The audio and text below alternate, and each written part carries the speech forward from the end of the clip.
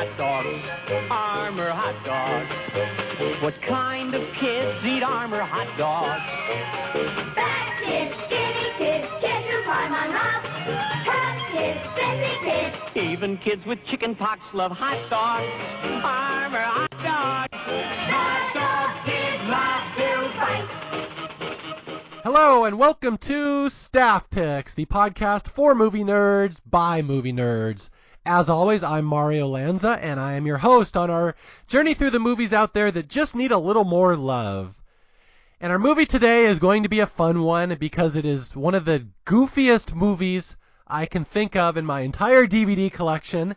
It's one I love to go back and watch all the time, even though I'm not entirely sure it's all that good to begin with. But it is fun to watch. And I am talking about, of course, about the 1993 sci-fi/comedy movie Demolition Man, starring Sylvester Stallone and Sandra Bullock and Wesley Snipes, which occupies a fun place in my history because it's we'll get to the story in a minute.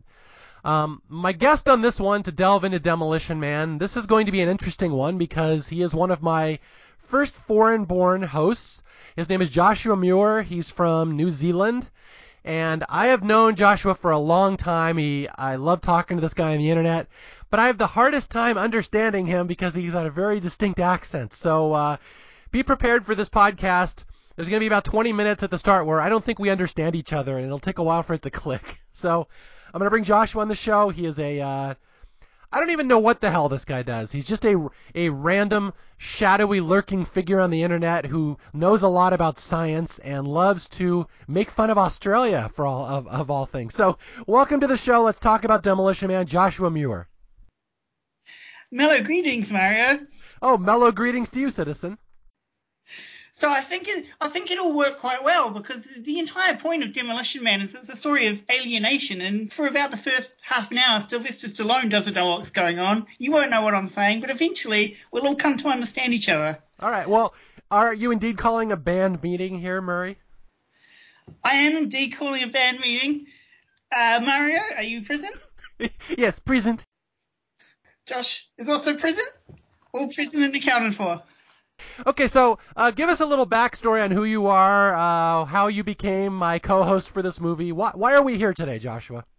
Yeah, so this is a very odd movie for me. A lot of people would never ever pick that I would pick because I normally watch much more sort of erudite movies. I watch a lot of like Korean chamber dramas, but this movie, for what is like a dumb 1993 action film, I feel like there's actually a lot to it. So actually, I have a bit of a background with this movie. So, because I'm a scientist, as sort of Mario briefly mentioned, and I do a lot of work on the future and predicting the future. And so I have a lot of thinking about like dystopias and predictions in film.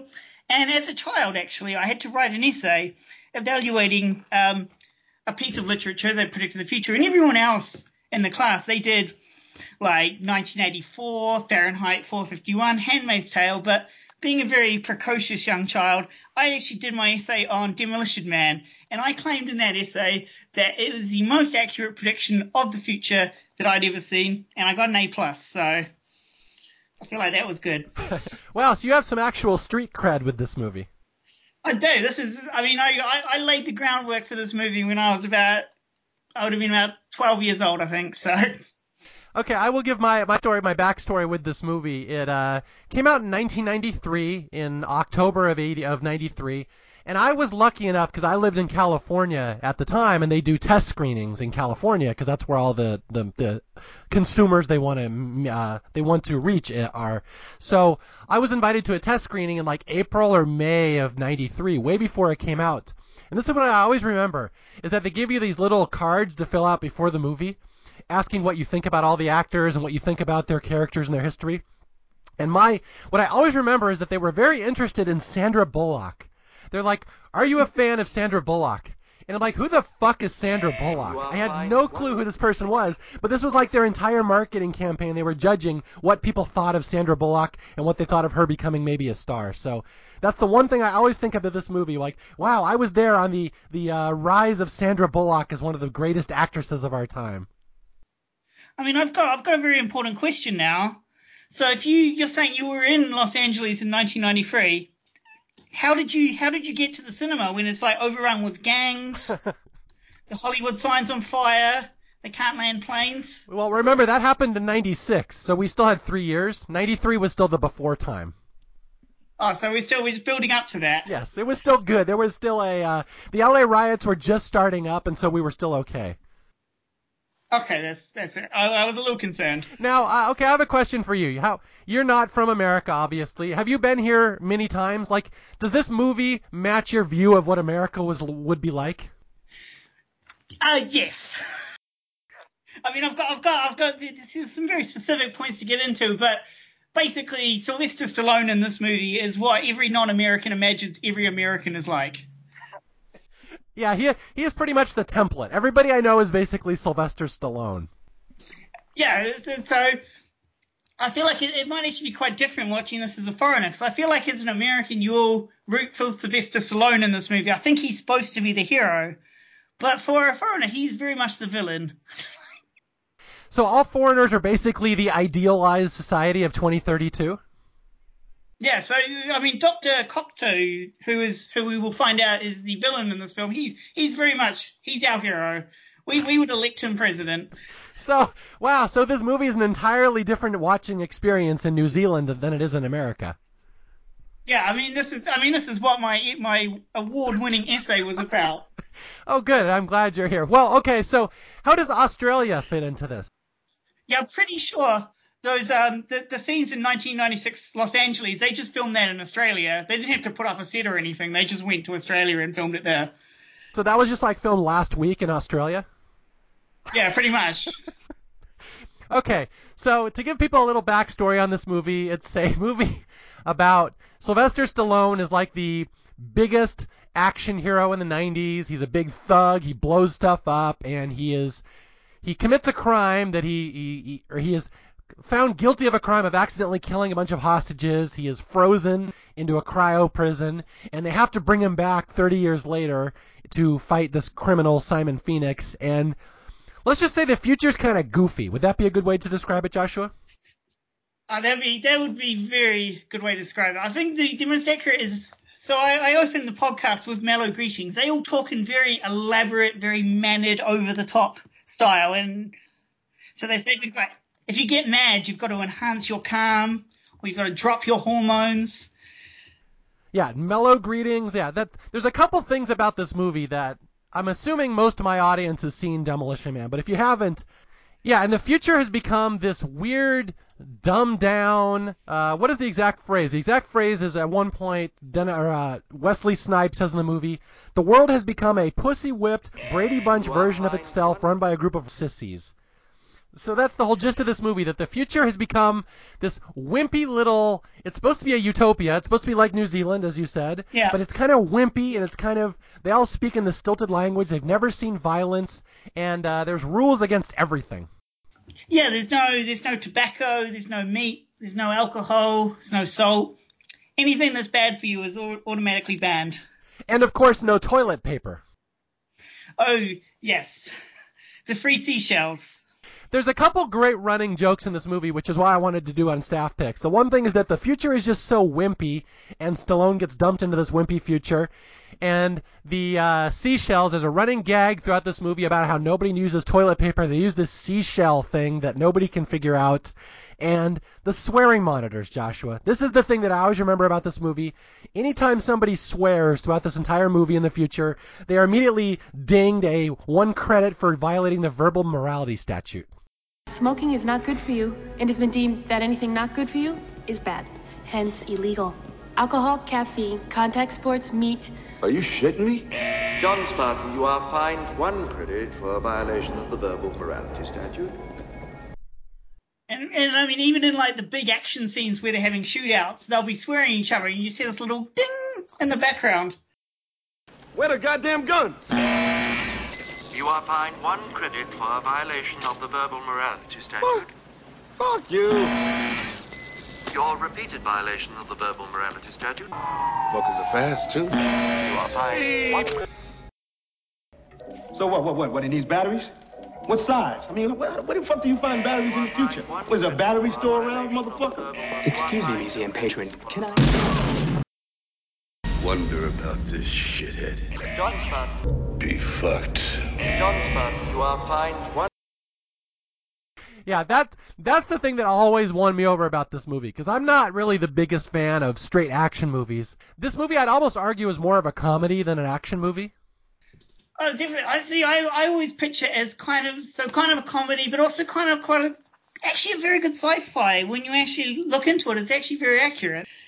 Actually, going back to the Free Seashells, I just want to talk about that for a second. So I do a lot of traveling for my job, and I'm always in very strange places. Often I don't speak the language. They've got quite different cultures. But the Free Seashells is the first time I've ever seen that kind of alienation really portrayed on film. Like, you don't know what's going on. Everyone's laughing at you. It's a very sensitive moment. And it's just something that's so obvious to everyone else, but you just can't work it out. So it's a funny joke, but it's also actually really profound. So do you have problems removing fecal matter on your travels? Oh, definitely. Like, you go to rural China, you will have problems as well. Okay, but yeah, that's the thing. A lot of the sci-fi stuff is interesting, but I've always argued this movie works better as a comedy than an action movie. Like, I can't tell you how many times, Joshua, I've watched this movie, and I love the first hour of it, and then I kind of lose interest in the second hour, because that's when it gets on action-y. Yes. Okay. So this is quite a problem, because I was relying on you to take us through the second hour, because I have the same thoughts. Yeah, it was funny. I was researching this podcast. I watched it last night, and I got to the hour. I watched the first hour, get through the Taco Bell part, and then I'm like, I'll just kind of make up the rest. That's my exact strategy as well. It'll be just about the time that I figure out what you're saying, then the movie stops being interesting. Yeah. Okay, but yeah, this is a movie. It's not great. It's not considered like a classic, but it's so goofy, and there's so much weird stuff going on. But I know historically Dennis Leary has said it's a piece of shit. I know there was a lot of problems with the writing. It gets very convoluted towards the end. There's characters that appear and then just disappear from the movie with no ending. Have you noticed that as well, assuming you watched the ending? Yeah, so so objectively, it's not a very good film, but there's a lot of just very strange things you won't see in any other film, and that's why I always recommend watching it, just to get you like things like the seashells, stuff that's just so bizarre you won't see anywhere else, and so it's worth the effort. Okay, do you want to walk people through this movie who have never really seen it before, maybe? Okay, let's try. All right, so here we go. We are going to walk you through Demolition Man, a.k.a. the Sandra Bullock starring vehicle that the studio was really curious to know if you were going to love her. Oh, we've got some thoughts on Sandra Bullock in this film, actually. All right, so we start in the dystopian future, and this is why it's hilarious to do a show like Staff Picks, because this movie was made in 93, but the future of the movie was 96, so they're talking about a immediate future where the world has gone to shit, and this is now, 25 years ago now? Yeah. So it's weird to talk about the future in the past like this. Well, to me, I'm pretty sure that was a fairly accurate depiction of 1996, so, in America. I remember 1996 having a lot more rap videos and less dystopia. I mean, well, in those rap videos, they probably set the Hollywood sign on fire, so... Yeah, so this movie was only 3 years in the future. They were anticipating a lot of problems in the U.S. in the next 3 years, which I... Yeah, what was going on in 1993 that they thought this is where we're going? Well, that was the MC Hammer Vanilla Ice years, so I can see why people... Oh, I mean, that makes sense then, yeah. So the Hammer Ice Wars. We're heading down a dark path. Just brutal. So, okay, what was New Zealand like in 96? Because I know you're watching this movie, and you're seeing America's burning on fires, and, like, there's prisoners running everywhere, and there's crime, like... Well, you gotta remember, we didn't get cinema until about 2012, so... We didn't watch it in 1993. How did you watch this, then? I watched it like many, many years later when it came out. But they had to put it on a boat, and when the boat got there... I thought it was like Three Amigos, where the guy comes around in a truck with like the black and white movie, and he used the hand crank to show it to the villagers. Well, I mean, first of all, we had like a herald who came and like told us the story. But it took quite a while until the actual movie came. So this movie first showed up on a tapestry. Somebody wrote it? Yeah, it's and there was a lot of rumors. We weren't sure if it really existed or not. There was New Zealand scholars for a long time were debating whether it was a myth or not. All right, So in 1993, Joshua was described the plot of this movie from Socrates or some variant of him, and it was passed down. So anyway, yeah, so it's 1996 in the U.S., and America has just gone to hell. There's just war and fires everywhere, and Los Angeles is a hellhole. And we meet our hero of the movie, a.k.a. the villain, right? He's your villain. Yeah, definitely. John Spartan, played by Sylvester Stallone. And I will say this was kind of a weird time in Sylvester Stallone's career when he was really trying to break away from being Rocky and everything. So he started doing all these other action movies. And I don't know if very many of them were that successful, but, you know, he gave it the old college try. And he thought he was a comedian, which I always thought was amusing. Yeah, he's definitely the straight man in this film. Everyone else is doing a lot of work. I think Sylvester Stallone just sort of showed up and just talked normally to people. So you're saying he has a comical voice that's hard to understand? Yeah, so he's basically I really sympathize with him. So you've already said all Americans are basically Sylvester Stallone, and now you're saying you're basically Sylvester Stallone. So via the reflexive property, you are an American, you're saying. This movie does weird things to my brain. It's really my brain sort of shuts down various sectors to try and really understand it. Okay, so John Spartan's in 1996 Los Angeles, and he's being sent in to catch the notorious criminal Simon Phoenix, who is played by wonderful actor Wesley Snipes. Now, are you a big Wesley Snipes fan, Joshua? To be honest, this might be the only Wesley Snipes film I've seen. This is really not my genre. So you never saw White Man Can't Jump? I'm not actually sure I have. Oh, wow. I'm dying to know what you think of the LA street ball scene in the mid-90s. Oh, that can be our sequel. Does he always have a horrible blonde mohawk? No, they made him dye his hair blonde for this, and he hated it. Like, he shaved his head immediately after the movie. For people who don't know, yeah, Wesley Snipes is a black man, and they gave him blonde hair in this movie, and it looks ridiculous, and it's terrible, but it's you may not know this. I may be speaking of a world you don't know here, Josh, but the NBA, there was a player named Dennis Rodman who loved this movie, and he started dressing just like Wesley Snipes in this movie because he liked the blonde hair. So this movie is responsible for Dennis Rodman becoming a blonde for a couple of years. I'll say, well, originally their role was actually supposed to be played by Jackie Chan. And so Jackie Chan with a blonde mohawk, I think that would have been quite something. Yeah, Josh is not lying. This movie was written where Jackie Chan was supposed to play the bad guy, and he said that Asian audiences have a problem with someone who is always a hero playing a villain, so he wouldn't do it. So that's how we got Wesley Snipes, but I'm not entirely sure I could picture this movie with Jackie Chan in it. I'm really not sure, what would happen. It'd be quite a different movie, I feel. So Stallone and when Simon Phoenix are fighting, and there's this big 90s action thing where, Wesley Snipes takes a bus full of passengers hostage, and Stallone is called in to stop him, and Stallone does the old 90s thing of just blowing up the entire building. Like, it's okay to have some acceptable losses if you save the day, and he finds out he accidentally killed the hostages, and they're like, you're going to jail, and he's like, oh crap. So here we go. So in 1996 dystopian future, again 20-something years ago, he is put into cryo-freezing. Now, Joshua, please explain this process to people. Well, actually, the process in the film would not work. John Spartan would be dead. So cryo-freezing is basically where you freeze down the body so that everything stops working.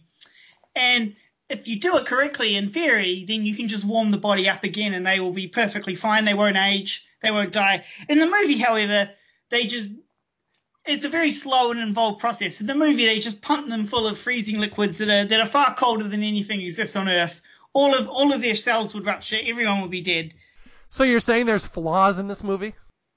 I'm saying that I found with detailed mini rewatches and a very extensive scientific education, I finally found a flaw. And that their cryo-freezing is not accurate. So anyway, that's the point of the movie, that they don't put criminals in jail now, they cryo-freeze them, and they end up in a big block of ice where they're naked, which I don't know why they had to be naked. I think it's just an excuse for Stallone to show his ass to the audience for about a good 5 minutes.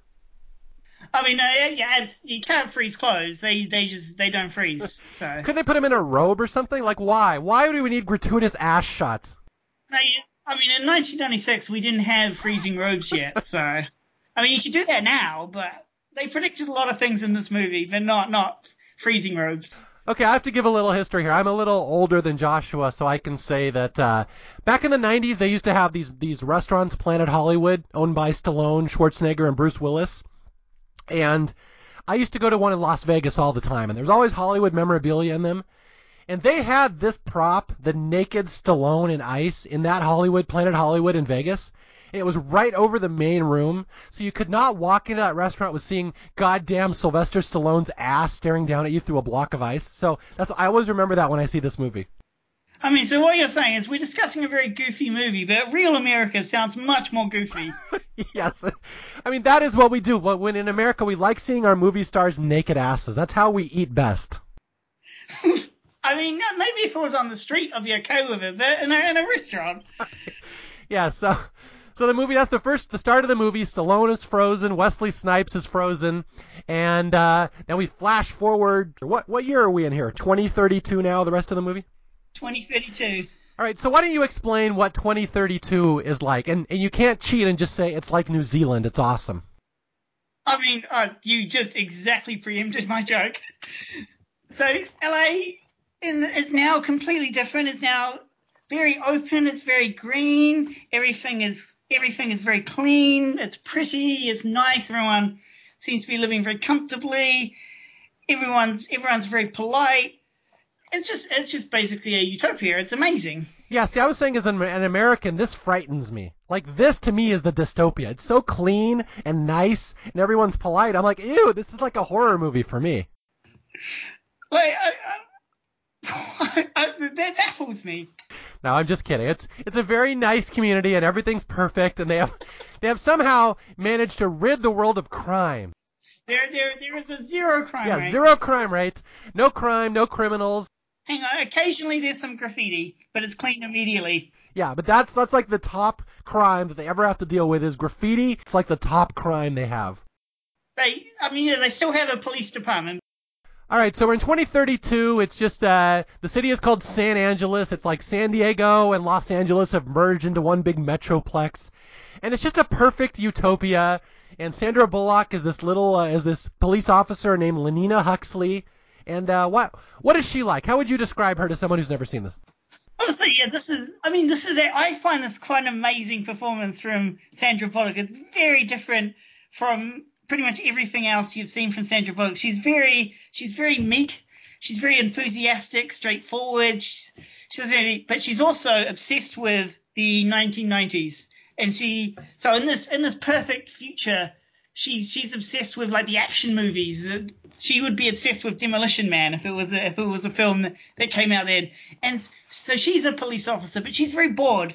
She's got nothing to do. She really wants there to be some crime like there used to be. Yeah, just straight out obsessed with the 20th century. She just loves everything about it. Her office at work has like Lethal Weapon posters and like action movie stuff. Yeah, and what we find out later in the movie that I love is that she gets actually physically turned on by violence because she's never seen it before. Yeah, and she always tries to drop action catchphrases, but she always gets them the wrong way around. She's very cute and charming, and again, I have to say, I guess going into this movie, they were giving out these cards. What do you think of Sandra Bullock? And I'm like, I don't know who the hell that is. And I remember coming out of this movie, I'm like, that lady's really funny. I like her. And just for people to give them the timeline, she did this movie. This was like her first big blockbuster. And then she did Speed right after. And that's the one that everyone remembers. But this was really the first one. So, and it's very different from her later sort of roles that she would often do. Wait, because she's not perky and likable in later roles? I feel like she's a lot more assertive in later roles. She's a lot more meek and sort of obsequious, I feel. Well, I mean, to be fair, everybody in 2032 is meek. I mean, yes, but you'd expect if you dropped Sandra Bullock in there that she would kick some heads, but... Okay, so here we are in the future, and just all is well, all is serene, mellow greetings for everybody, and we're about to have a problem. There's this cryo prisoner, Simon Phoenix, and he's up for parole. It's like 40 years into his cryo sentence, and they unfreeze him, and all of a sudden, he somehow knows all the codes to his manacles and his prison cell, and he gets out, and he starts wreaking havoc and basically killing people, and the cops don't know how to handle this. Hang on. Well, first of all, he doesn't kill people. He murder death kills people. Yeah, explain that to people. What's a murder death kill? So, I mean, I've seen a lot of them, but I still don't quite know. In the future, there is no killing. There is murder death kill. That is the official term for it.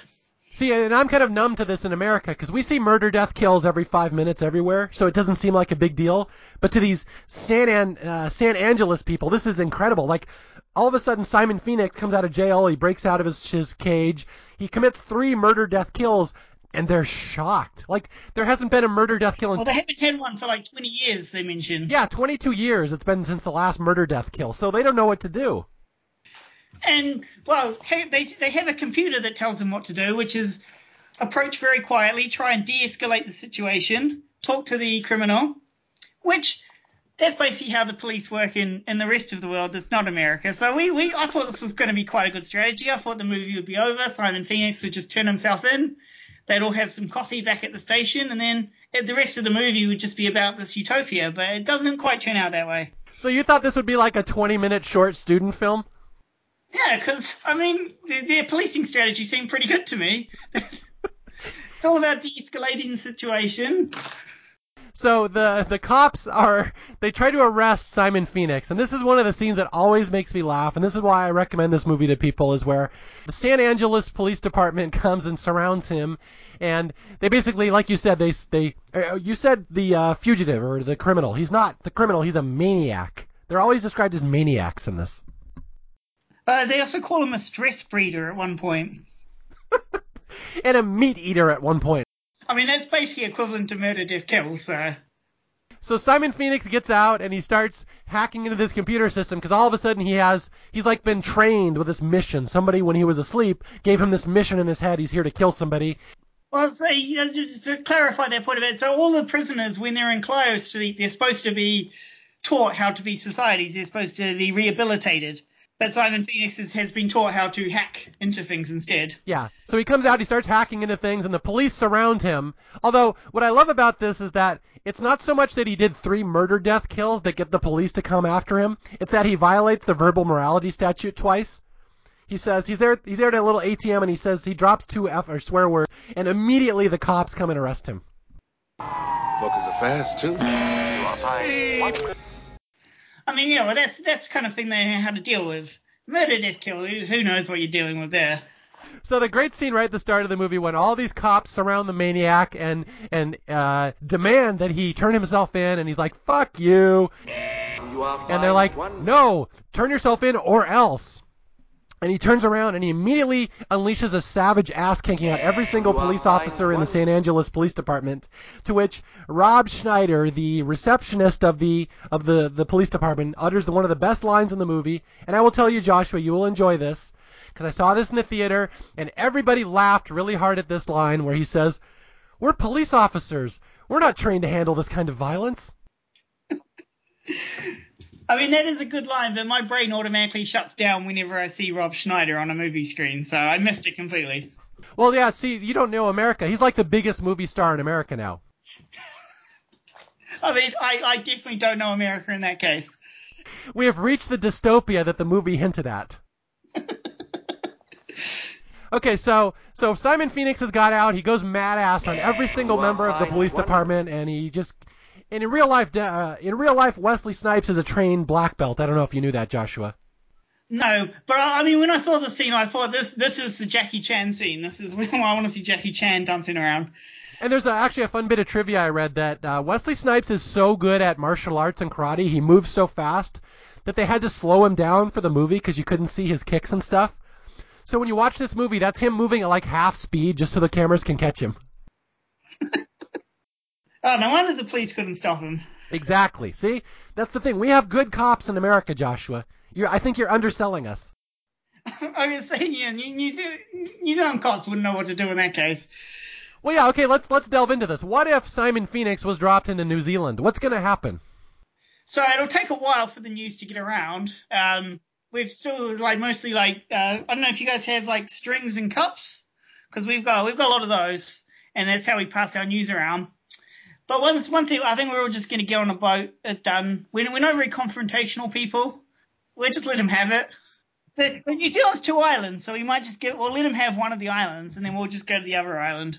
That is the New Zealand policing strategy. Simon Phoenix shows up, and the country just leaves to let him have it. I mean, it's effective. It's like Buster Bluth defense tactics here. You just roll up into a ball. Like, we haven't had a murder, death, kill in like 100 years. So, like, don't come knocking on us. All right, so Simon Phoenix is loose in San Angeles, and they don't know what to do, and they go to the leader of the city, this guy, Dr. Cocteau or whatever, and he's like how would you describe him? What's he like, the benevolent leader of this entire utopia? Yeah, the glorious hero of the future is how I would describe him. Okay, the glorious hero, and he says, well, we don't really know how to stop this guy. Why don't you do whatever is possible in the police department to stop him? Because no one has any ideas. And so luckily, Lenina Huxley, Sandra Bullock has an idea. She's like, I love action movies from the 90s. Let's just recreate an action movie in the 90s. Let's thaw out the biggest thug hero of the 90s to come out and stop this bad guy. They just happen to have a super ultra cop just on ice. That was very lucky. Wait, that's the most effective. That's what you should talk to the New Zealand people about that. Have an ultra cop frozen just in case, because you never know. Can you ship us some? Like we don't have any. I mean, one of those Mordor guys, right? Someone from Lord of the Rings is close, right? Oh yeah, we dumped them all in a volcano. So. Wait, and you said you're not a violent people and you're dumping people in volcanoes? Orcs don't count. They're not people. Okay, so they go and they Lenina Huxley, because she has read about the 20th century, she knows the legend of John Spartan. She's like, let's unfreeze this guy and bring him out, and we'll send someone from his era to catch this criminal of that era. So the other cops have no idea. I mean, no other ideas that are better than this. So yeah, sure, why not? Let's just unfreeze John Spartan. So here we go. We're gonna unfreeze Sylvester Stallone, and look, oh good, more shots of his naked ass. You are fined 1 credit.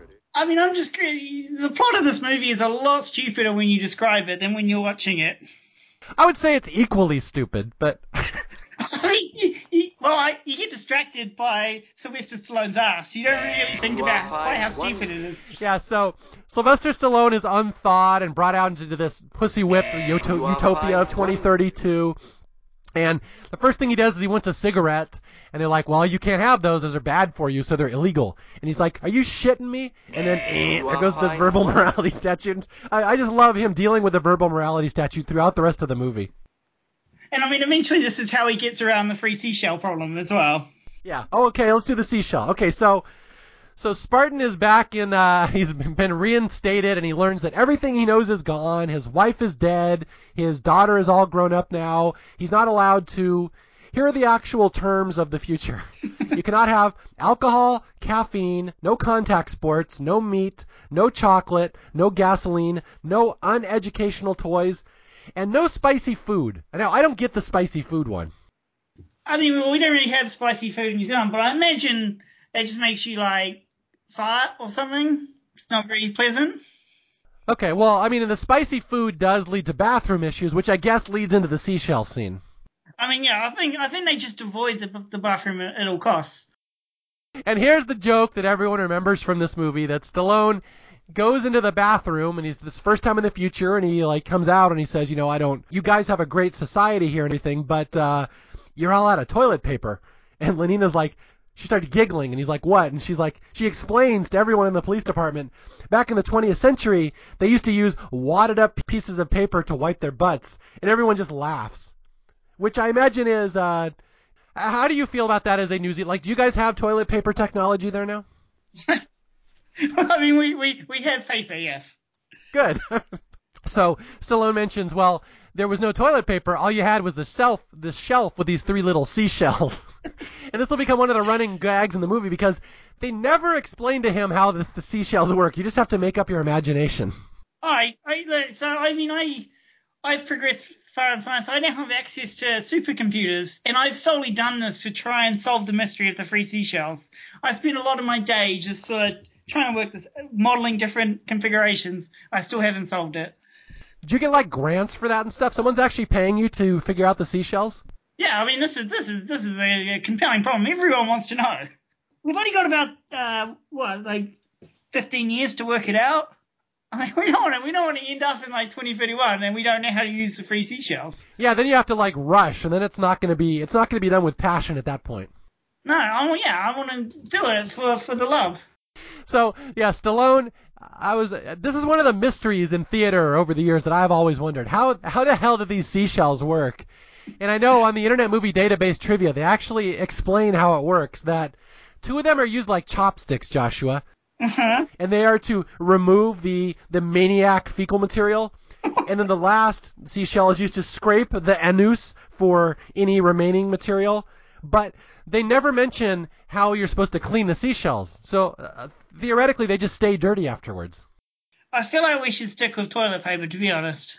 All right, thank you. See, well, that's score 1 for America. Josh right there. I'm going to use that as my endorsement. Joshua Muir says score 1 for America. Fine, you need all the victories you can take.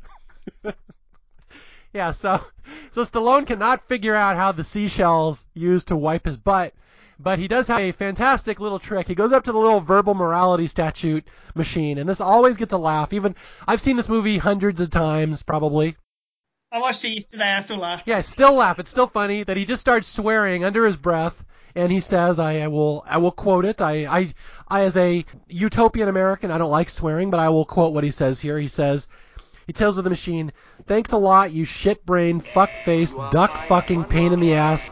And all of a sudden, these little verbal morality fines start printing out one after another. And he waits until he has enough, and he grabs them in his hand, and now he has toilet paper, and now he's going to go into the bathroom. So, score 1 for Sly Stallone. I'll say that was a lot more swearing than I'm used. Normally, if I want that much swearing, I go to Australia. So. Now, why do you hate Australians so much? Have we delved into this? I mean, there is a very long, complicated history there. Is it because they're what, dickheads? I mean, pretty much. That's the short version. So, John Spartan is out and he's learned how to wipe his butt, and he and the police chief clash, where the police chief calls him a caveman and a Neanderthal. And I think this is where he says, "You dirty meat eater." But Spartan is the only one who knows where Simon Phoenix is going to go. He's like, this guy wants a gun. He's going to go wherever there's a gun. He's going to find some weapons. He's going to wreak havoc. And Lenina's like, well, in the future, in New Zealand here, the only place we have guns is in a museum. So, cut to the museum. So I used to work at a museum, and so we had some guns, but I'm pretty sure none of them worked. Like, I feel like that's the first thing you do before you put a gun in a museum is you take all the bits out of it. Oh yeah, so I like this one, that they are fully loaded guns in the museum. They're just sort of hanging around, and anyone wants to pick them up and just start going on a rampage. Yeah. Okay, there's some goofy stuff here at this scene where Simon Phoenix goes to the museum and he sees the loaded gun exhibit, which for some reason they have. And he starts kicking at the display case. He's trying to burst in there to get to the gun. And this attendant comes up to him, and he sees Simon Phoenix going crazy and kicking this glass. And the attendant says, "What seems to be your boggle?" And Simon Phoenix is like, "How much do you weigh?" Yeah. Throws the attendant through the glass, gets the gun, not only gets the old archaic guns from the 20th century, he gets this newfangled, a magnetic accelerator gun that uses fusion? Well, so at one point it's a magnetic accelerator gun, and then at another point they describe it as a fusion gun, which are two completely different things. Well, no American is going to be able to discern between those two. We have no idea those are different. I mean, this is the second inaccuracy I found. Okay, so what is the difference? How is a magnetic fusion gun or magnetic accelerator different from a fusion gun? I mean, so a magnetic accelerator uses a variable magnetic field to amplify some kind of projectile. It's often called a railgun, whereas a fusion gun forces atoms into each other like in the sun to make a massive explosion of energy, which you then will just channel into the target. They operate on completely different mechanisms. Okay, well, in America, we just put words together. That's what we do. We just make up things. I don't know. I mean, I thought if there's one thing Americans should know about, it's guns.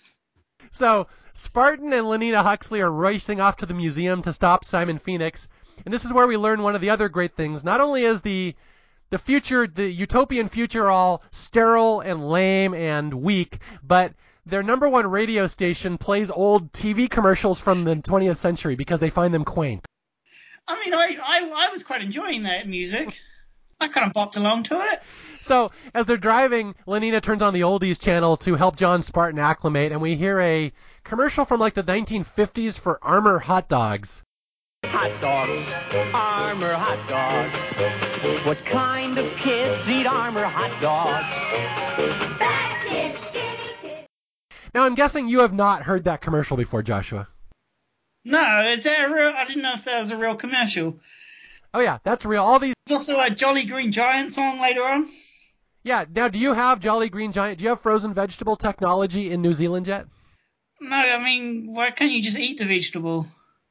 How about, I'm not even going to ask about hot dogs. I'm guessing hot dogs is a sore subject. You know, like we have dogs. So they're driving to the museum. This is the first big battle of the movie. John Spartan and Simon Phoenix in the Museum of, what is it, the Museum of Carnage or something. I kind of forget the hall they're in. I mean, I fast forward through most of this battle, so... Yeah, that's the thing. The action movies I don't think are especially good in this movie, so I'm totally with you fast forwarding through them. Basically, blah, blah, blah. They fight for a while, and Simon Phoenix escapes. So round one to Simon Phoenix. I mean, there's gonna be a lot of Simon Phoenix escaping in this movie, so if that's what you enjoy, this movie's really gonna deliver for you. Yeah, so John Spartan has beaten up Simon Phoenix and caused him to flee, and this is where we get the first instance of Lenina Huxley being turned on by violence, which I always love, that she's so horny that she starts going up to John Spartan, and she's like so excited that she saw him punch somebody, and she says, looks like Simon Phoenix has finally matched his meat. You really licked his ass. So she has a hard time coming up with these little colloquialisms. I mean, I quite enjoyed them. I feel like they were better than the original versions of those sayings. So, I mean, maybe if they tried licking Simon Phoenix's ass, maybe he would have given in a lot sooner. That's a good point. I feel like it's Stallone. That'd be an effective tactic for Stallone to deploy. Is that the New Zealand tactic? Is that how the cops do it there? Like, I mean, all criminals are just terrified of ass licking. You are fine. They submit immediately. Oh boy. Okay, so the president of San Angeles, Dr. Cocteau, his life is spared, that he was being attacked by Simon Phoenix, and John Spartan has saved him. And this is where he invites him to dinner. And this is one of the other fantastic running jokes in this movie, and I'm dying to know, Joshua, your thoughts on this one, where Dr. Cocteau invites him out to a formal dinner tonight to celebrate at Taco Bell. Yes. So, we don't actually have Taco Bell in New Zealand. What? The very first time I went to America, I was really excited to go to a Taco Bell because I'd seen it in Demolition Man. And then I was immediately not excited anymore upon leaving the Taco Bell.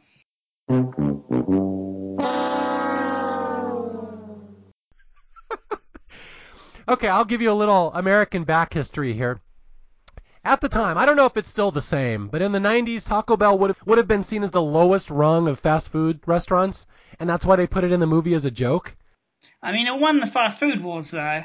It did. It was the only winner of the fast food war. That's the premise of this movie, that in the future, all restaurants have died out and have been absorbed by Taco Bell. Every restaurant in 2032 is Taco Bell.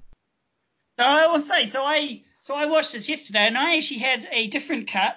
So, because in the non-American version of this movie, they actually replaced Taco Bell. So in the version I had, it was Pizza Hut. And they redo the dialogue, and they actually CGI over all the logos, so it says Pizza Hut instead. And then in Japan, it's a different restaurant entirely. Wow, I had actually read that, yeah. So for people who don't know, in this, and I mean, you can't. It's also very well done. Like, you wouldn't know it just watching the movie unless you actually read about it. Well, I mean, Pizza Hut is known for quality, so I can imagine the CGI would be the finest.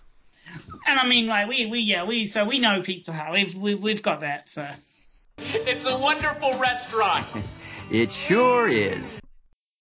Okay, so a little back history. Yeah, Taco Bell was seen as the lowest form of fast food in America at the time. They decided to put it as a joke in the movie. And Taco Bell, you may not know this, Joshua, loved it. They were so excited. They actually had commercials in the 90s on TV. They would quote this movie. They'd show the clip where Lenina Huxley saying, "In the future, every restaurant is Taco Bell," and they would actually use that in their ads. So they went right into the curve and they played around with it. I loved it. The year 2032. The city, Los Angeles. The movie, Demolition Man. The restaurant. Now, all restaurants are Taco Bell. Exactamundo. The demo deal. Buy a burrito supreme, nachos, and a large drink for one low price. And get an official Demolition Man movie poster absolutely free. I'm impressed. The supply's limited. The conclusion, get to Taco Bell today. I mean, I did once have a pub quiz, so I used to run pub quizzes, and I did once ask the question, in what movie is every restaurant Taco Bell? And not a single British person got it. What? Those damn British people. They have no respect for our culture. No, absolutely none. I think this is why the revolution happened. They were just not eating your Taco Bells. So it was all over Taco Bell. Yeah, so the king came and they tried to take him to dinner in Taco Bell like Cocteau does in this movie, but he just wouldn't go. So one of my favorite things that you, as a non-American, you may find this amusing, is that like I live in Southern California where there's a Mexican restaurant every 50 feet. So, like, you don't really go to Taco Bell here unless you, like, do it in shame. Like, you do it at midnight and no one can see you. And so it's not really considered, like, Mexican food. It's just fast food. Yeah. But you go to the Midwest. You go to, like, Missouri and Iowa and stuff. And I've actually seen where they do, like, polls in their town for, like, the best Mexican food. And Taco Bell often wins because there's no alternative to it. So, like, it depends on where you go. But it actually is seen as, like, the best Mexican food in town in many places in America. That's a very depressing tale. So we learned that not only is every restaurant in the future Taco Bell, but we also get a great little gag here that apparently Arnold Schwarzenegger was the president at some point in the 90s, and Stallone is like horrified when he hears that because Lenina drops a reference to like the Schwarzenegger Presidential Library. I mean, yeah, so that was quite a funny gag when it came out, but I mean nowadays, I think it might be preferable. Well, yeah, that's art imitates life or life imitates art, whatever they want to say. But I mean, that was one of the most accurate calls in the movie. Well, okay, there's a couple things about this. Is that Sylvester Stallone and Arnold Schwarzenegger love to put little digs at each other in their movies. And it all started, if I recall, in the movie Twins. Schwarzenegger has a joke where he sees Sylvester Stallone dressed as Rambo in a poster, and he like looks at him and laughs because he's so small compared to Schwarzenegger. And then this was like the follow-up to that where Stallone put a dig at Schwarzenegger in his movie. And there's one in Last Action Hero as well, if I recall. Yeah, which is the response to this. Yeah. Yeah, so they go back and forth, but what's funny is that, yeah, they made the joke that Schwarzenegger was so popular he was going to become president. And within a couple years, I know there were senators introducing bills that non-American citizens should be allowed to be president, which they would always call the Schwarzenegger rule. So I think it actually came fairly close to happening at one point. I mean, yeah, I definitely remember reading about that at various points. Yeah, so just some of the running jokes. And again, we're about an hour into the movie here. We've had a lot of fun stuff. It's going to become a straight action. It's going to crater. Yes, it's going to become a straight action movie. But we do have the fancy dinner at Taco Bell where Lenina and Stallone go out. There's a valet parking. What else is going on at this place? I mean, there's a live band playing the Jolly Green Giant song. Everyone is dressed up in like fancy suits and like jewelry. Yeah, it's a very nice place. It's the nicest place in town, and they go out and there's dancing. That's the other thing. I will tell you, even as American, Joshua, I have never seen ballroom dancing at a Taco Bell. I mean, what about like they have like fancy cutlery and like little trays that they bring, little platters they bring the food out? Is that accurate as well? Yeah, that McDonald's they have the dancing. That's true at McDonald's, just not Taco Bell. I mean, I think. Yeah, but I mean, Taco Bell took the dancers in the Great Fast Food Wars, so. Yes, those were dancers from the other restaurants that they absorbed into the Taco Bell empire. It was a brutal, foolish war. Yeah, okay. So this is where Stallone finds out all this history about how the rehabilitation process works, that when he was in Frozen, he was supposed to be unconscious, and they were supposed to be piping stuff into his brain, like to rehab him, giving him skills and functional skills.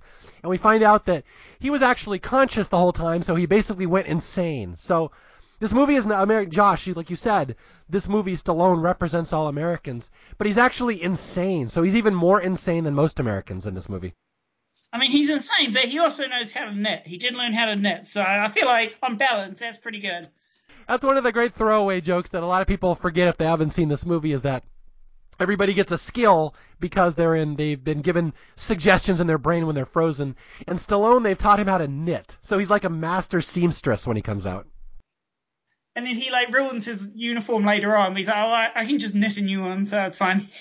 Okay, so here we go. There's a whole underplot in this movie about the underground. There's like these rebels led by Dennis Leary underground, which I could not give a crap about, and I'm assuming you're the same. Yeah, I absolutely don't care. I don't even remember the name of the guy. There's a main guy. I don't remember his name. Yeah, that's the thing with this movie. Like, I can't say it's a great movie, and this is why I think Dennis Leary hated it. It's like you got this whole underground of freedom fighters from the 20th century who are trying to preserve the American way of life, and they hate the people above ground. And it's going to turn into an all-out war between above ground and below ground. And I will tell you, anytime the movie goes below ground, I don't care. I have no interest in what's going on. So there's one big point where, Dennis Leary gives this big speech about freedom and why above ground is so terrible. I think it's supposed to be the turning point, the philosophical point of the film. I literally don't care. Yeah, that's the thing. It's because he goes on a rant. At one point, Dennis Leary goes on a rant, and you're supposed to feel like, yeah, he's sticking it to the man. We're America. Screw you. See, I thought as Americans, that should get you. It's all about freedom and if it doesn't appeal to Americans, it's going to appeal to nobody. Exactly. See, that's the thing. I'm an American. I'm the prime audience here, and I don't even care about this part. Yeah, I did write down some notes. I literally just wrote underground and then just put a little blank square and then carried on writing when I got to the next bit. All right, there's one thing that's interesting about the underground part of this movie is that Jack Black shows up. Are you aware of that? A very young Jack Black shows up in there. I completely missed that. Yeah, you have to squint to see him. He's one of Dennis Leary's bodyguards, and you can see him in two little scenes, and he looks like he's about 14 years old. It's a very young Ned Schneebly. Yeah, so I mean, the underground, I was pretty much just on my phone, so I was not paying that much attention. We get only the best hosts here on Staff Picks, but I can't make fun of you because I was the same way. I don't care one bit about any part of this ending of the movie here. I got a lot of stuff about the other bit. All right, well, we'll talk more science stuff later. We'll skip over the underground, but so Simon Phoenix is here, and we're gonna have a plot twist where he's mad that John Spartan's here to kill him, and he doesn't know why. And basically, Phoenix wants to take over the world. He's like, everyone here is soft. I mean, we should also. I think we skipped over why Simon Phoenix was resurrected somewhat. Well, that would involve giving a crap about the underground plot. That's the problem. Okay, yeah, that's true. Yeah, the leader of the underground is named Edgar Friendly, played by Dennis Leary. Simon Phoenix has been thawed out to kill this guy by the leader, Dr. Cocteau, and it's all convoluted. You don't have to care about it. It's not interesting. But now Simon Phoenix says, I would rather just take over the world in general because there's no one here to stop me. I'm the only person that knows how violence works.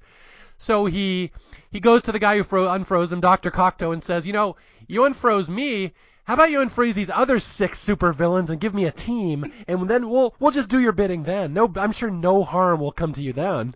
So this is where we get the dream team, who, in one of the flaws of this movie, will immediately disappear, and they have nothing to do with the rest of the movie. I mean, I thought I got confused, but I mean, yeah, I think that's just what happens. That's the thing about this movie and why it's kind of a mess. There's no way you could call Demolition Man a classic or a masterpiece. Because they had a ton of writers, and they were all arguing over how it should go, and it gets really convoluted. And this is the part of the movie where it starts falling apart, where... I mean, yeah, we literally just yada-yada the actual main plot of the film. We did! That's what happens! We get this dream team led by... Now, do you even know who Jesse Ventura is? Yeah, he was like a governor at some point, or somewhere. Let's see, you only know him for his distinguished political career. Yeah. Jesse Ventura is one of the greatest pro wrestling villains of all time from the 80s and 70s. Oh, no, we're not allowed wrestling in New Zealand. We had it once and everyone got scared and we turned it off. Yeah, but he was this huge thug villain who used to fight Hulk Hogan, and then he became a governor of Minnesota. Just like Schwarzenegger, we were joking about Schwarzenegger, that actually happened to Ventura. And he shows up in this movie as like the leader of the thugs, and then he just disappears. You never see him again. They're given absolutely nothing to do. Like many characters in this film. Yeah, and I think he's like 6th billed in the credits, too, which is even funnier. Well, I mean, there are only I could probably only name 3 people in this film, so there's a lot of people, but none of them really do anything.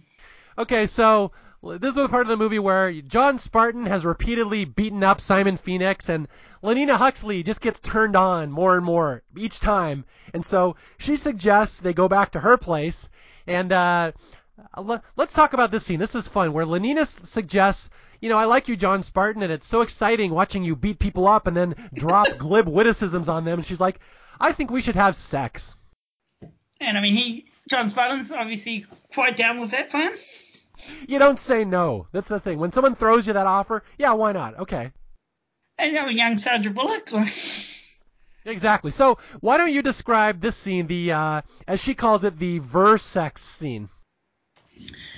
Well, she goes off to get ready, and we think we know what that means. But then she comes out with this white box which has sort of 2 helmets on, and so she puts one on and puts one on John Spartan. He's a little bit confused, and they both sit down on opposite ends of the couch, and then they start getting sort of psychologically images of sex like beamed directly into their brain while sitting about 10 feet away from each other, no touching at all. This is one of the things we learn about the future, that all bodily fluid exchange has been banned in 2032. And she says later, well, rampant exchange of bodily fluids was a major cause of society's downfall. And we learned that there was a disease called AIDS, and then, of course, it went to NRS and something called UBT. And so she goes, we have sex, but we're not allowed to touch each other. And Stallone is horrified by this. I mean, as a scientist, I can sign off on that, actually. Body fluids are riddled with disease. This is a good strategy. So you're thinking the people of San Angeles were onto something here. This was actually maybe a good move we should take. Yeah, if you've got the technology, I'll write an endorsement. It's fine. But Stallone is horrified. He will not do virtual sex with a person. He tries to kiss her. Lenina pulls away, horrified. She's like, "Oh, you caveman, you brute!" Yeah, and she kicks him out of her domicile. Okay, so John Spartan has been kicked out of her apartment. He goes back to his apartment, and he's still, once again, confounded by the seashells. We get that little joke that comes up again where he, in his bathroom, he sees them. He's like, "Oh, I don't know how to deal with that." So the next morning, he has to apologize to Lenina that he tried to kiss her, and he turned down her verse sex request. And this is where we find out that he's a seamstress. He starts knitting. He knits her overnight. He knits her an entire sweater as a thank you gift. She seems quite happy with his gift, despite being someone who loves violence and aggression. But there's a great line here from Stallone. He's like, "Why do I know so much about knitting? Why do I suddenly know what a zipper foot is, and a shuttle, and a hook and a bobbin, and a petty point?"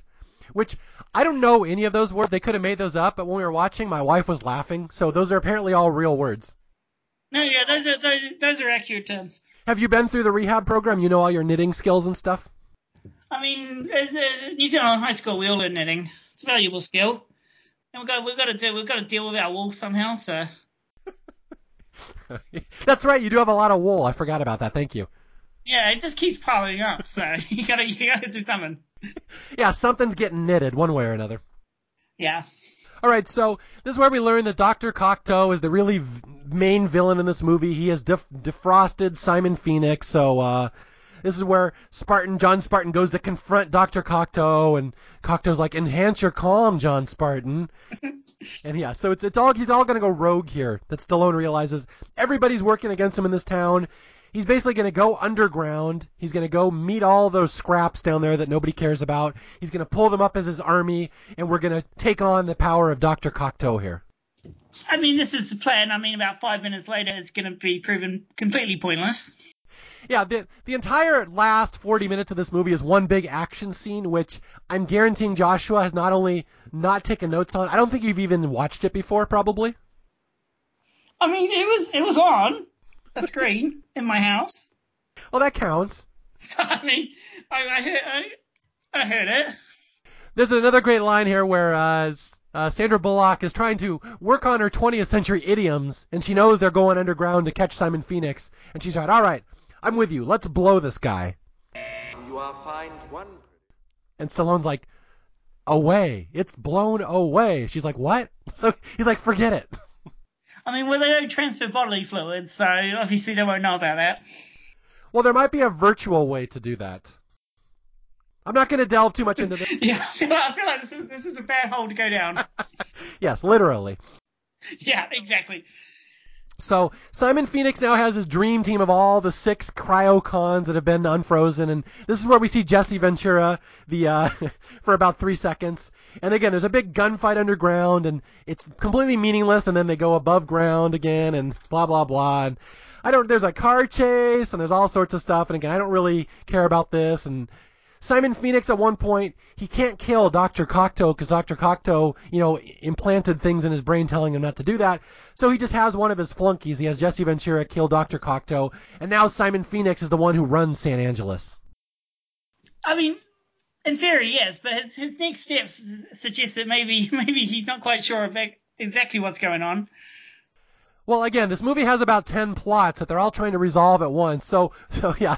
So at one point, Simon Phoenix is going to take over San Angeles. At one point, he wants all the coastal cities. And then all of a sudden, his plan changes to, I'll just defrost all the other cryocons. I mean, his entire strategy was, I'm the only one in the world who knows how to commit violence. Well, let's just unfrost everyone else who knows how to do violence. Well, I mean, that is the thing of monopolies, that a monopoly cannot really succeed without competition. He needs competition to become truly great. I mean, I'm not sure that's entirely economically accurate, but let's run with it. Well, I know they don't really have, economics and stuff in New Zealand, but that's how in America. I mean, I don't think Simon Phoenix got a lot of economics classes when he was in Cryo-Freeze. That was not part of his rehab program? No, he mostly just got hacking and kung fu. I will defrost every criminal known to man, and that's really the last part of this movie, that Simon Phoenix goes to the cryo prison, and he starts unfrosting every single criminal, which, as you said, they would just be dead. They would not be defrostable. They're all dead. So he goes through a list of names of villains he wants to cross, including Jeffrey Dahmer. And I love that guy as well. His opinion on Jeffrey Dahmer. Yeah, that leads to an interesting historical joke here. That Jeffrey Dahmer, very infamous serial killer, arrested in the early 90s, and here in 93, they're making a joke about how he's in prison in 2032, but Jeffrey Dahmer was murdered in prison in the late 90s or early 2000s, so this joke unravels on several levels when you watch it now. I mean, it's also unravels on the fact it's about Jeffrey Dahmer. The foundation was not solid. So you just like Jeffrey Dahmer references in your movies? You just that's what plays in New Zealand? Yeah, so it's very exotic for us. So you guys don't historically eat one another? No, I mean we tried it once. We don't really like to talk about it, so. So that's more of an Australian thing, really. Yeah, we shipped it over there. Okay, so Stallone shows up and he starts fighting Simon Phoenix in the cryo prison, and there's all this ice and it's got a lightning gun at one point. Yeah, lightning gun. I forgot about the lightning gun. That's the only thing I remember is the lightning gun. That's all you need to know. At one point, Wesley Snipes starts shooting a lightning gun at Sylvester Stallone, and Sylvester Stallone is trying not to be frozen by the cryo pod. And I have no idea what the hell is happening here. I believe the sci-fi kind of falls apart here at this point. I mean, I did used to work with cryo liquids, like liquid helium, liquid nitrogen. This does not work. I'm afraid to tell everyone that this scene just doesn't work on so many levels. Is there anything about the cryo prison that's even remotely accurate with the cryo freezing process? No. Right. I mean, the worst thing is right at the end where during the fight they break this vial which has got some mysterious cryo liquid in. It just basically freezes everything immediately, and Stallone has to climb off the ground to not get frozen by it. That is completely ridiculous. So you're saying Sylvester Stallone cannot outrun the natural cryo freezing process? I mean, if anyone could do it, Sylvester Stallone could, but... I mean, have you seen Rocky? He's fast. Oh, only if he's been trained by Apollo Creed. Yes. So that's the problem. So everything in this movie is BS, basically, is what you're saying. I mean, unfortunately, yes. I went into it with high hopes, but it's all falling apart. Yeah, but this is the fun thing. This entire movie is BS. Almost nothing works about it, but you would still recommend it to people. Yeah, because it's just really, there's a lot of goofy things, there's a lot of weird stuff. We've had a lot of odd stuff to talk about, and it's very different from pretty much any other film you'll see.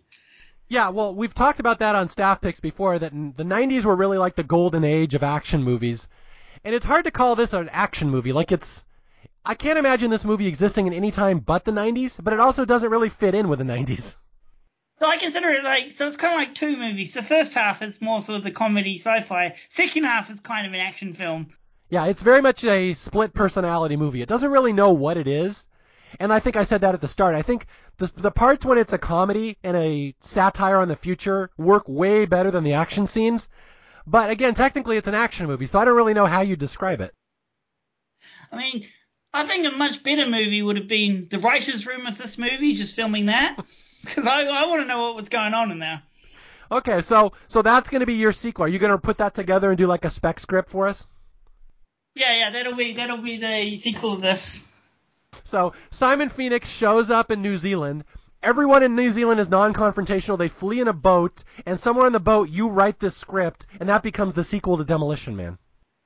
I mean, yeah, that's pretty much the plan. I think it's a more solid plan than anything that happens in this movie. So. Okay, so yeah, at the end of the movie, Wesley Snipes gets frozen by a cryopod, which I'm not even going to let you comment on, and then Sylvester Stallone swings around on a giant claw and kicks his frozen head off. I think that was the bit I objected to the most. Wait, okay, why do you object to that? What is the flaw there? You can just kick his head off. So you're saying that Sylvester Stallone could not kick frozen Wesley Snipes' head off? Well, no, he probably could. I'm not saying he shouldn't. Can we not just take him into prison and rehabilitate him? He kicks his head off. I'm sorry, did you not see the first half of this movie? That's how they got here. You don't rehab him, you kick his goddamn head off. You are fined one. He didn't have any rehab. He was taught how to do kung fu. We're Americans, damn it. We kick people's heads off. That is the bit where all non-Americans are out. You can't kick their head off. Now, all right, so now scientifically, does it stand up? Would he be able to kick his head off? Now, I'm curious about the science behind this. I mean, yeah, so the freezing process is completely wrong, but if he was that frozen, it wouldn't come clean off, though. You would kick the head off, but also, the neck would shatter. It would not come off cleanly like it did. Well, if the neck shattered, that would just be gross. It was tastefully done this way. It was a clean kick. I don't know what the rating is on this movie. It's R. It was rated R. It was very much not for kids, but he delivered a swift kick, and the head came off like a ball, like your football, as you would call it in New Zealand, like a beautiful sport, and then the head shattered. So I think it was a beautiful ending to Simon Phoenix. I'm not sure Simon Phoenix would agree. I'll ask him when he's in New Zealand. Well, he is a maniac, so I wouldn't trust what he says. I mean, I don't think he lies during the film. I think he's quite straightforward about everything he wants. Oh, yes, he's like George Washington, the father of his country. He could not tell a lie, Simon Phoenix. Exactly. I mean, he tells everyone he wants to murder them, then he murders them. All right, so we've reached the end of the movie, and John Spartan has saved the day, and he has kicked the head off the dread villain Simon Phoenix in a totally scientifically accurate way, and then he comes and he goes and he kisses Lenina Huxley. So would this technically be a sexual assault at this point? Oh, absolutely. Yeah, so he really is the villain. You actually were correct here. Yeah, he just kicked someone's head off. I don't think we need to get him on sexual assault. We've got a lot of crimes we can get this man on. I feel you aren't able to move past the kicking off of the head. No, I'm still thinking about it. That's what this movie does, man. It gets in your head. You never forget it. Yeah, and then it kicks your head off. So, John Spartan kisses Lenina Huxley, and she kisses him back, and she's so turned on by maybe they're going to exchange bodily fluids now. So basically, the point of the movie here, Joshua, is that nobody has learned anything. We're going to start exchanging bodily fluids again. Yeah, and then, the underground dwellers meet the above ground dwellers, but nothing happens. They just kind of, say hello. It's just so unsatisfying. Yeah, it's not satisfying at all. There's these underground dwellers, and they And yeah, they've spent the whole life hating the people above ground, and the people above ground hate the underground dwellers. And at the end, they meet up, and Stallone's like, find something in the middle to get along about, and that'll be good. And that's it. That's the resolution of the movie. Okay, that's it. And again, now, okay, so there are the people underground have to get cleaner. The people above ground have to get dirtier. Lenina Huxley is going to start exchanging bodily fluids. This is how it's going to lead to NRS. This is how it's going to lead to UBT. And so this movie is like a endless cycle. It's going to repeat itself. Yeah, in like a few more years, they're going to set fire to the Hollywood sign again. Like, wow. So this is a Mobius strip of a sci-fi comedy. It's so much deeper than we ever realized. And did we mention the kicking off of the head? I think we did. So anyway, that's the end of the movie, and Stallone and Sandra Bullock walk off into the sunset, and they are theoretically a couple now.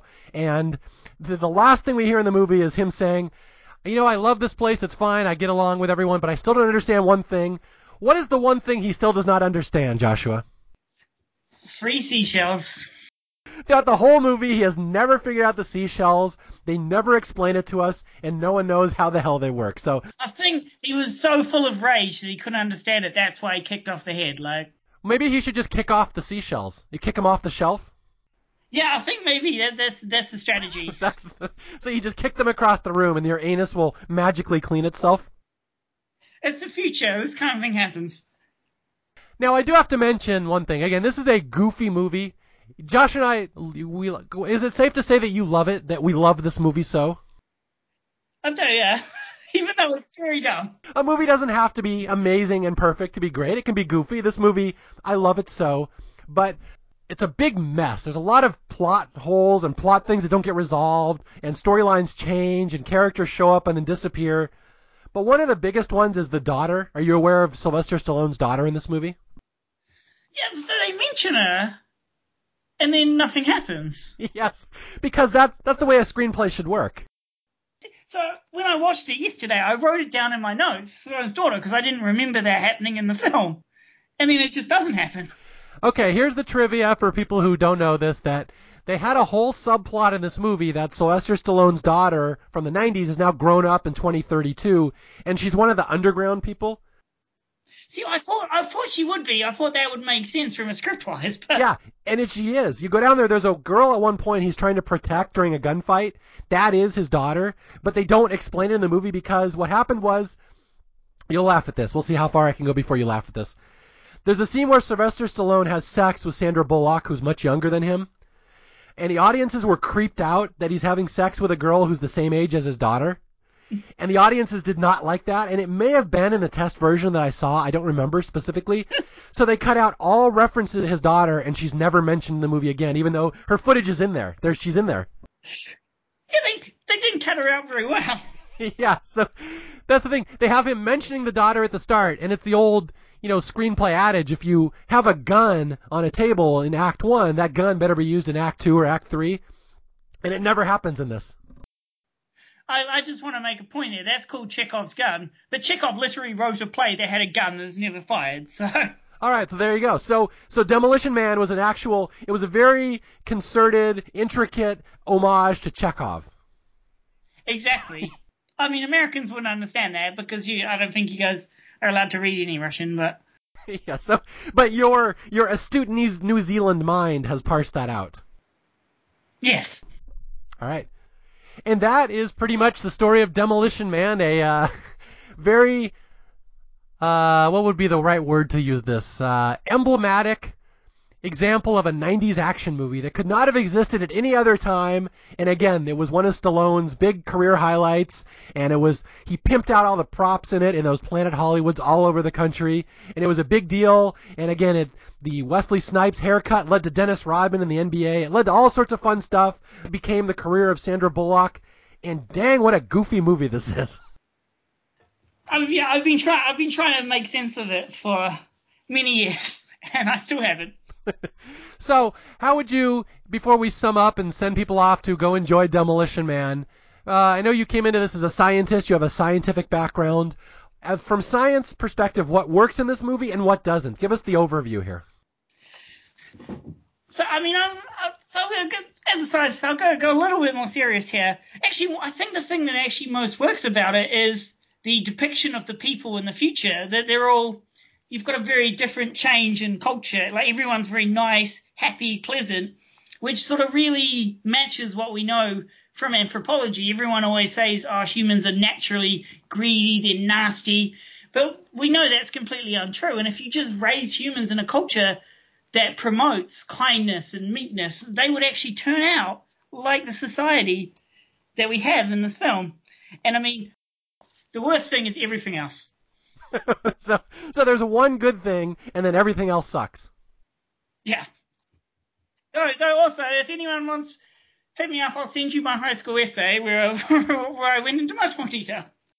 Well, the one thing that strikes me about this movie is this kind of goes counter to what you just said, is that, I grew up in the 80s and 90s, and I grew up with all these comedians that were really edgy and stuff, like George Carlin, Norm Macdonald, Sam Kinison and stuff, guys that were really hardcore comedy, like, you can't tell me what to do, I'm going to say whatever I want.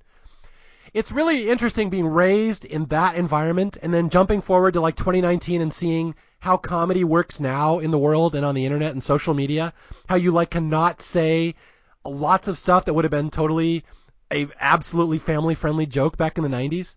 So it's really funny to me that I see a lot of parallels as a comedian and a comedy writer in this movie. Like, Stallone trying to deal with 2032 is how I feel a lot of the time watching comedy try to exist in 2019. It's a really, they're two different worlds and they don't blend very well sometimes.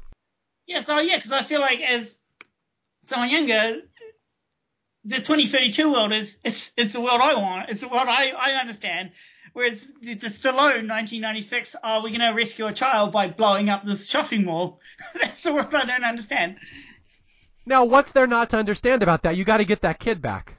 I mean, as they say in the movie, the shopping mall cost $7 million. The ransom was $25,000. Just pay the ransom.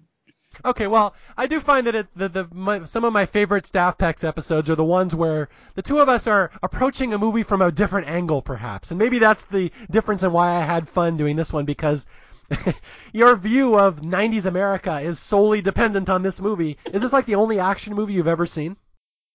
Pretty much. I've seen a couple of the really big ones, but that's pretty much. I really don't watch action films. So your entire view of America prior to 2000 is this movie. Yeah, I feel like it's pretty accurate.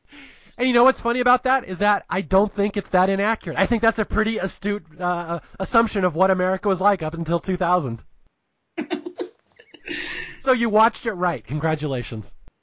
That is the only accolade I wanted. Yeah, so we've come full circle. I've given you the props that you needed, and anything else we have to add before we sign off here? No, I think that's it.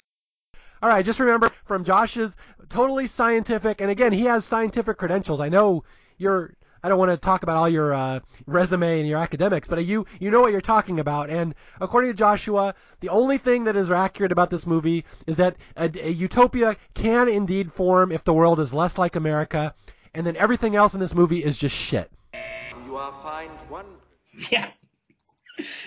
Thank you for your readjustment, Mario. Yes, that's the quote they should have put on the top of the VHS movie box.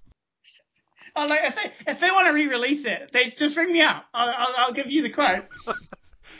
Okay, and again, my name is Mario Lanza. This is Staff Picks. If you need to reach me, you can reach me at staffpickspodcast@gmail.com or on Twitter @MarioJLanza. And until the next time, I'll be out there looking for more movies that deserve more love, and I will be scraping my sensitive bits with a seashell to make sure they're clean. I'll talk to you guys later. Thanks for listening. Goodbye.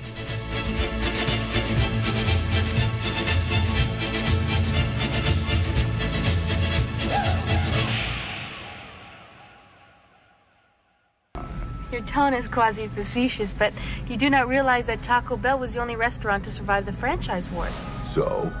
So? Now all restaurants are Taco Bell. No way.